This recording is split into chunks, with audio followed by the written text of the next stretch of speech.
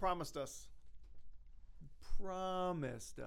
you were going to talk about doing Jesus' work, Jesus' way, and getting Jesus' results. And I promised that we would talk about prayer as a foundation. So we're going to try to cover those things, which I know there's some overlap there in the next few hours here. No, not hours. In the Minutes. next few minutes here. So in this episode. So what is that? When you say doing Jesus' work, Jesus' way, what do you mean by that? Well, as I go around the world and do these trainings, I as soon as you ask that question, my mind goes to several instances where, people have really kind of caught that vision and they realize that they have maybe been trying to get Jesus to bless what they're doing instead of getting in on what he's doing. Mm-hmm. And so if we do Jesus' work, Jesus' way, then I think it's safe to assume that we'll get Jesus results. We'll get God-sized results. We'll get a bigger harvest if we do his work his way, rather than trying to get him to join us in doing our work man's way or tradition's way or whatever. So the way that looks is honestly, we've talked about Luke chapter 10, really verses 1 through 11, that sending of the 72, but that's pretty foundational in doing Jesus' work, Jesus' way. Going out, he sent them 2 by 2. Mm-hmm. He told them, and we're going to touch on prayer, he told them to begin by praying, ask the Lord of the harvest to send out laborers. And then they became the laborers.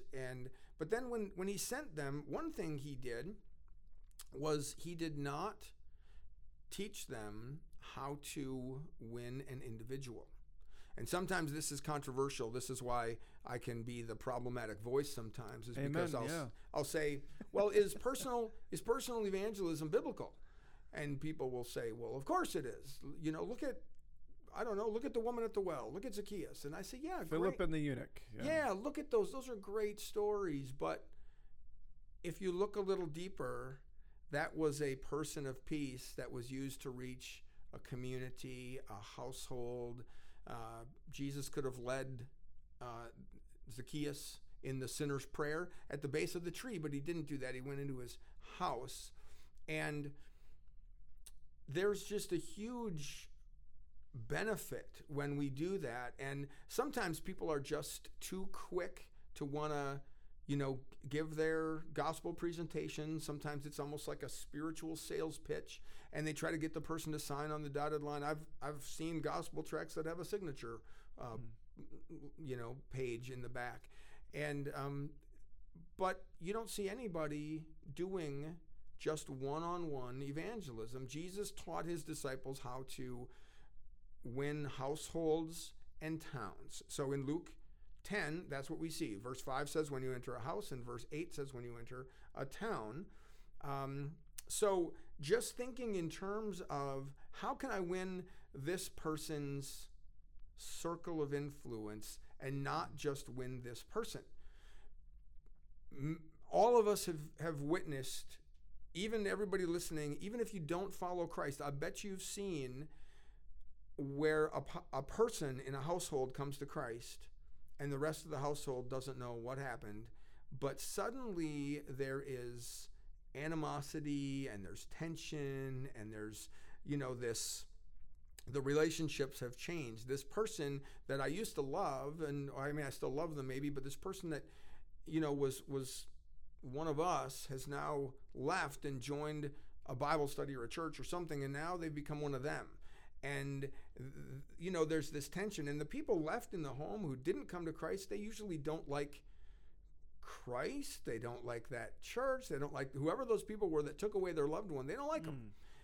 And because of that strain in their in the relationship with someone close to them. Okay. Yep. It's what some people refer to as extractional evangelism, and it is counterproductive. Because if you win that one person, but the rest of the people in their circle of influence become, hardened against Christ and against you and your church and your message, then really the devil's winning them. You win one, the devil wins 4, 5, 6, 9. so who's really winning? If you're keeping score, you're by doing extractional, personal, one-on-one evangelism. If you're not careful, you can be helping the devil more than you're actually helping God. Yeah. Before you go on, Yes, sir. what comes to my mind when I think about that is, didn't Jesus say that, don't think I came to bring peace but a sword, that houses will be divided because of Jesus? Absolutely. Might that be what he was talking about? Could somebody be doing personal evangelism that results in a split in a household, and just point to that and say, well, Jesus said this would happen? Mm-hmm. Jesus did say that it would happen. In fact, he said a man's enemies will be the members of his own household. But he didn't ever make that the goal. Right. Okay. Okay. Right? He said that we are supposed, well, I shouldn't say he said, he sent his disciples to try to win households. And we are supposed to be modeling or imitating Christ. And so I look at the ministry of Paul, the ministry of Peter, the ministry of Jesus himself, and I see that was never the goal. And in fact, it was always something to be avoided. This a man's enemies being the members of his own household. That's going to happen anyway. That's going to happen because, the world is the devil is the prince of this world. And so, but we should try to avoid it. We shouldn't try to facilitate that. And we should do everything we can to see that not happen rather than to see that happen. I don't know if I told this story before, but I was in India and we went out 2 by 2 in a village where no one had ever, to the best of our knowledge, no one had ever heard about Christ. And I went to a household. There was a young woman there. She had her baby, and we started sharing. We did exactly what Jesus said. We were trying to obey him just like a little child, just verbatim. So, peace to this house. And she said, what does that mean? Oh, well, a God sent us, and one of his names is the Prince of Peace, and he wants his peace to be upon you and your house. And she welcomed the peace of Jesus on her house. And then we told her he also is a king, and he told us that you need to repent because his kingdom is coming to the earth. And she said, what does it mean to repent? And so we told her that. And then we got that far, and I said, where's your husband? And she said, my husband is gone to another village. And again, quoting Jesus, he said to the woman at the well, where's your husband, right? And she said, oh, he's in another village at a wedding. He won't be back for a few days.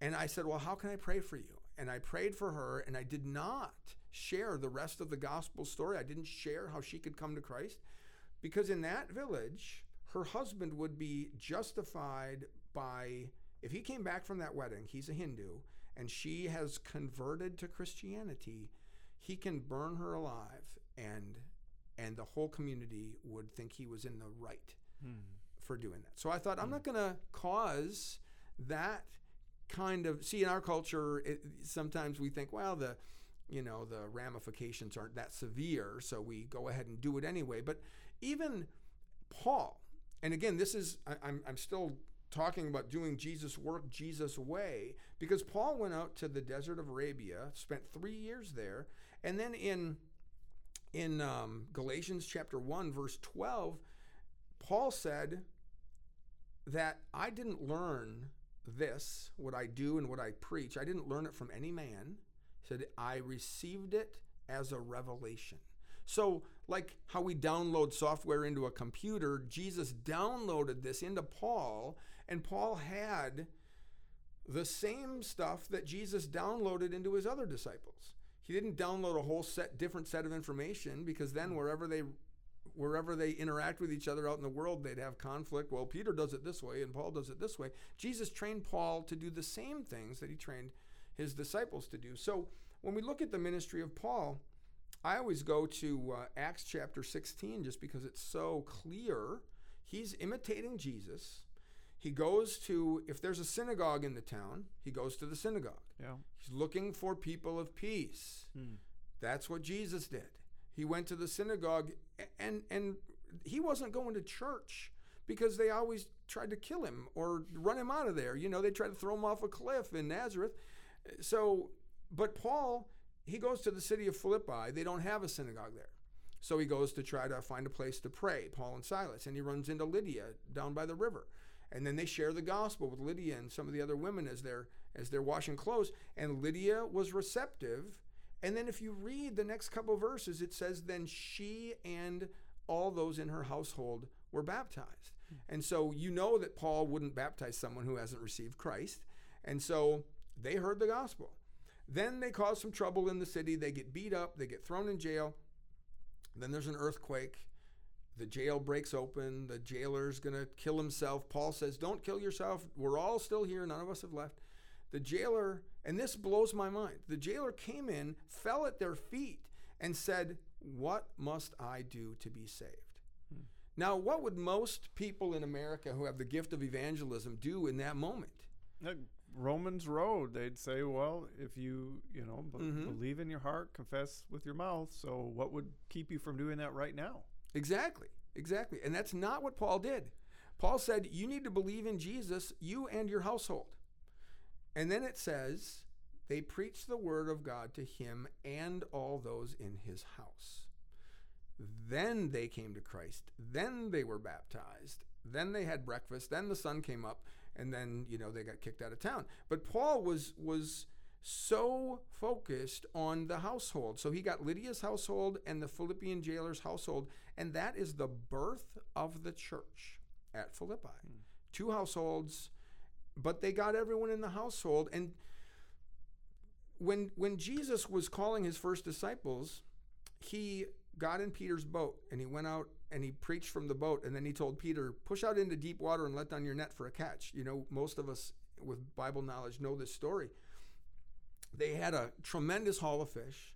They drag it all up on shore.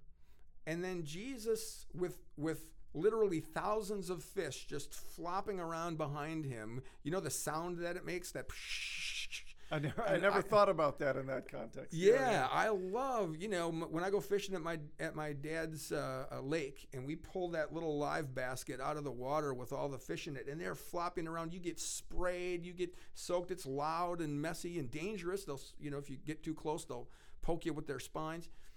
But Jesus, with that as the backdrop, thousands and thousands of fish that these professional fishermen did not get to sell because Jesus walked away and said, now, if you follow me, I'll teach you how to catch men.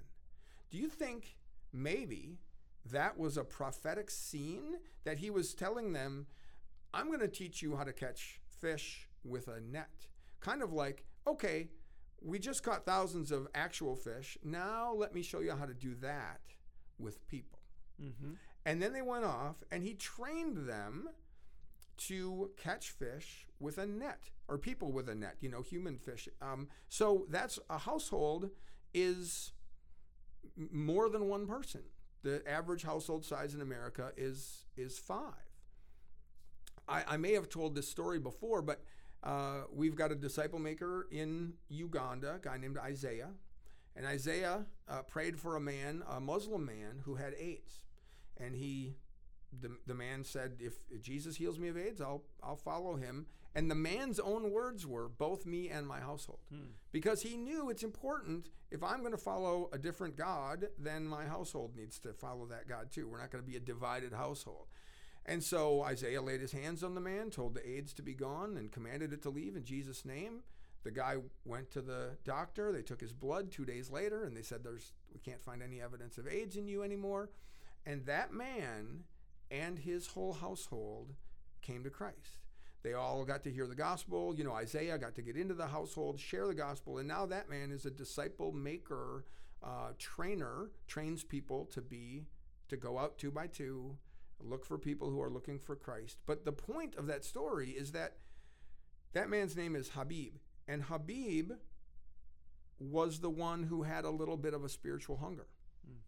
But his whole family got caught up in the dragnet of the kingdom of God there, even though we don't know for sure that any of them had any spiritual hunger. Mm-hmm. So I ask people all the time, when you catch fish with a hook, was that fish hungry or not?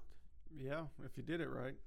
They're not going to bite your hook if they're not hungry. Yeah. How frustrating is it when you can see a fish down there and you've got the bait in front of their mouth and they're just looking at it, But when you catch fish with a net, do you know if they're hungry or not? No. They just have to be in the wrong place at the wrong time, or the right place at the right time, depending on whose perspective. But from the kingdom of God's perspective, they're in the right place at the right time. The net falls on them and they get pulled in because there was at least one person in their circle of influence, that person of peace, that was willing to, allow a circumstance to develop where the net could fall. Yeah. So I'm meeting with this group, and we're learning these concepts, and we're thinking about 1% of our county and 68 simple churches that would, by what you're talking about, you would really need to find 68 people of peace. I mean, if I just was thinking about it really simply. Yeah. And the response from this small group of people who we're talking through this with said, that's something I need to pray about. Mm-hmm. Because I can't invent those people. Right. Oh man. So if we may, can we shift gears here, understanding that what you're talking about, fishing with a net. I mean, when Peter went back out on the boat and let his net into deep water, it wasn't because of anything he had done special or different that all of a sudden there was more than the nets could even hold. That was God at work. Oh, absolutely. So what does it look like to have extraordinary prayer? And when I say extraordinary, I literally mean something more than ordinary prayer. So when I say extraordinary, that's what I mean. There's kind of ordinary, what you're used to, kind of how you normally pray. My understanding is that movements don't happen apart from extraordinary prayer. So in your experience, what does that look like? What does prayer look like in places where you're seeing households coming to Christ? Sure, that's a good question. And what comes to mind is that I don't know what I would probably say. I don't know if I would use the terminology extraordinary prayer. I would say aligning our prayers with God's will. Okay. And that's what I've seen works. I've shared the story before, but in my own life, I spent 17 years thinking that I'm going to be a church planter and preparing for church planting. That's where our paths crossed. But then when God came along and said, well, I didn't command anyone in my Bible to plant churches, but I did command you to make disciples. And I said, I'll build my church. And so when I began to just simply pray, okay, Lord, if you want me to make disciples, show me how, show me where, show me with whom, and I will do it.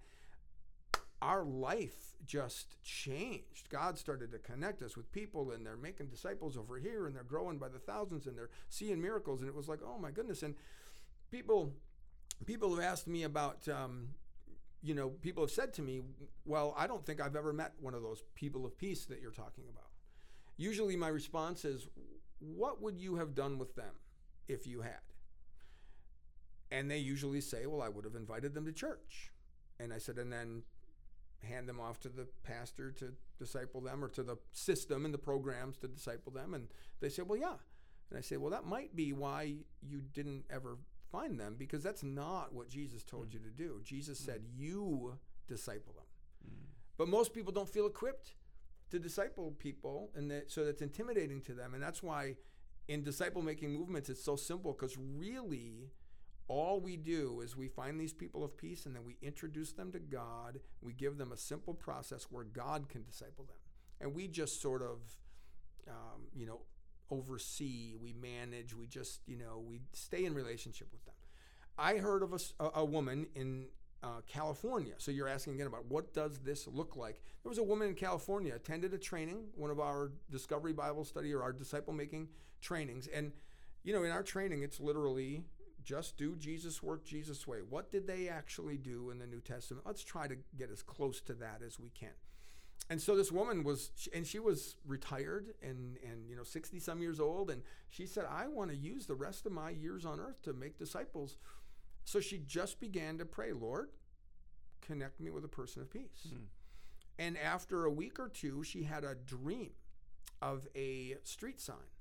She clearly saw the pole and the little green or blue, whatever sign with this name of the street. And she thought, I know where that is. This is over in Northern California. So she got in her car. She drove down to that street, and it was a street with tall buildings on both sides, and there was not a soul on the street. She drove down the street really slowly, not a single person. And she thought, well, this isn't working out. I must have misread God. And then she pulls up to the stop sign, and a woman steps out from behind the building, she couldn't see, of course, and walks across the crosswalk in front of her. And it was a beautiful day, so she had her window down, and the woman looked at her through the windshield, and then turned and looked back at her again when she was, when there was no glass separating them. Yeah. The woman driving the car, who's looking for a person of peace, says to the lady, hasn't God given us a beautiful day? Now, she could have said, isn't it a beautiful day? Mm-hmm. But then that wouldn't have triggered anything in the mind of the woman. So the woman stops in her tracks and comes over to the window and says, you know God? And she says, I do. I'm actually here because I think he sent me here to find someone who's looking for him. And the woman said, I'm looking for God. And so they pulled over and set up a time and to meet that woman at her house. And so the disciple maker, retired lady, says, I'm going to come to your house and I'm going to share with you the gospel message, and I'm going to show you how you can learn from God for yourself, how he will teach you directly from his word. She pulled up at the house, and it looked like a party was going on. There was people all over the place, people on the lawn, people on the porch, spilling out the windows. Not really, but I mean, the house was packed. And so the disciple maker started to leave. She starts to turn around, and the lady runs out of her house and says, where are you going? She said, well, you're having a party. I came here to share the gospel with your friends and family. She said, every one of these people is here to hear the gospel. Wow. They're waiting for you. So she went in there, shared the gospel, taught them how to do Discovery Bible Study. That network now it's beyond anything I know, but when I heard this story, it had spread down the coast of California into Central America, and there was more than 100 simple New Testament churches that had started because that one lady was willing to pray. So she aligned her prayer with the will of God. Okay, God, make disciples. I hear a lot of talk in the world today about church planting movements, and when I press a little bit and say, well, how many disciples are you making? Sometimes it's not really impressive results, And so one person said, if you make church, you may or may not end up with disciples. But if you make disciples, you'll always end up with church. Jesus church, doing Jesus work, Jesus way, winning souls, taking them from the kingdom of darkness and bringing them to the kingdom of light.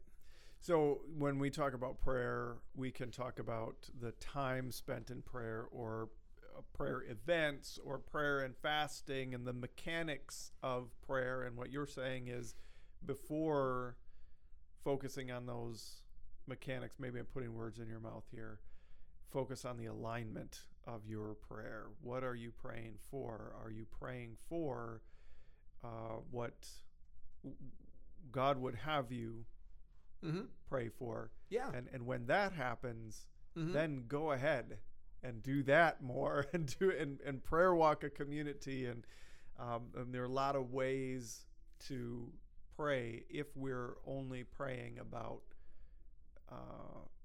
God blessing our work, then we may kind of be going down the wrong path. Well, sure, because if we're asking God to bless something that he's clearly not, really operating there, not that he doesn't operate because he lives in us, those of us who truly, follow him. The Holy Spirit dwells inside of us. But if we try to get God to bless what we're doing rather than joining him in what he's doing, we're just not going to see the results that we want. We all want to see tremendous growth, that we want to see fantastic results from our lives and ministries. And the first thing is make sure we're praying according to the will of God. Your comments made me think about Kyle Idleman's comments. Have you read the book Not a Fan? So Kyle Idleman, pastor, and wrote a book called Not a Fan. And the premise of the book is, don't be a fan of Jesus. We make fans of Jesus in our church system rather than followers. You need to be an obedient, reproducing follower of Jesus. And the beginning of his book, he talks about a time that he was praying, saying, God, give me the words, because he was going to give the Easter morning service message. And that's when they have the most people in the auditorium. Sure. Yeah. And he said, give me the words to speak so that they'll stick, so that they'll stay. And then the Holy Spirit directed him to all the times where Jesus preached the crowds away. Yes. The crowds would increase, and Jesus would, he would double down on his teaching and make it harder. So they would say things like, this teaching is hard, who can accept it? And they'd walk away. And he realized that his mindset was wrong. He was trying to get God to do something that God wasn't about to do. Yeah. All right. Well, on that note, let's wrap up, and we'll look forward to what God is going to do in our communities, and praying about what he's going to do, and share stories as he does it. Mm-hmm. Thank you, Kurt. Oh, wait, yeah, maybe you want to close us in prayer. We could certainly do that. And the last thing I want to say, we've been talking about boots on the ground, is just this needs to become a lifestyle where people are looking for people of peace, whether they go out 2 by 2 like Jesus sent them as an event, maybe once a month like Revive does, but also in everyday life. Mm-hmm. When you walk into Walmart, when you walk into the home goods store, when you walk into the, whatever, Lord, connect me with a person who's looking for you. Because all of us were that person at one time. And we were trying to find somebody who could help us get to God. I remember those days in my own life, and who can help me figure this out? Well, so people of peace are looking for us more than we're looking for them. Yeah. So let's pray. Yeah. Jesus, we thank you for what you're doing in the world today. We thank you for the salvation that you have offered, that you've purchased eternal life for us by shedding your blood on the cross, your perfect, unblemished, sinless blood to pay for all the sins and all the mess and the mistakes that all of us have made. We were born sinful because our parents were sinful. You were not. We just thank you. And Lord, we ask that you will help us to align our prayers with your will. Mm-hmm. And that we know that your will in this age, this church age that we live in, your will is to make disciples of all nations, to finish the Great Commission. And so I pray that my life, Aaron's life, Marcus's life, every other person who hears this podcast, that their lives, all of our lives, would be used to our greatest potential for you and for your kingdom. And I pray for disciple-making movements to take root and grow and flourish and multiply from central Wisconsin to the ends of the earth. Mm-hmm. And I pray in Jesus' name. Amen. Amen.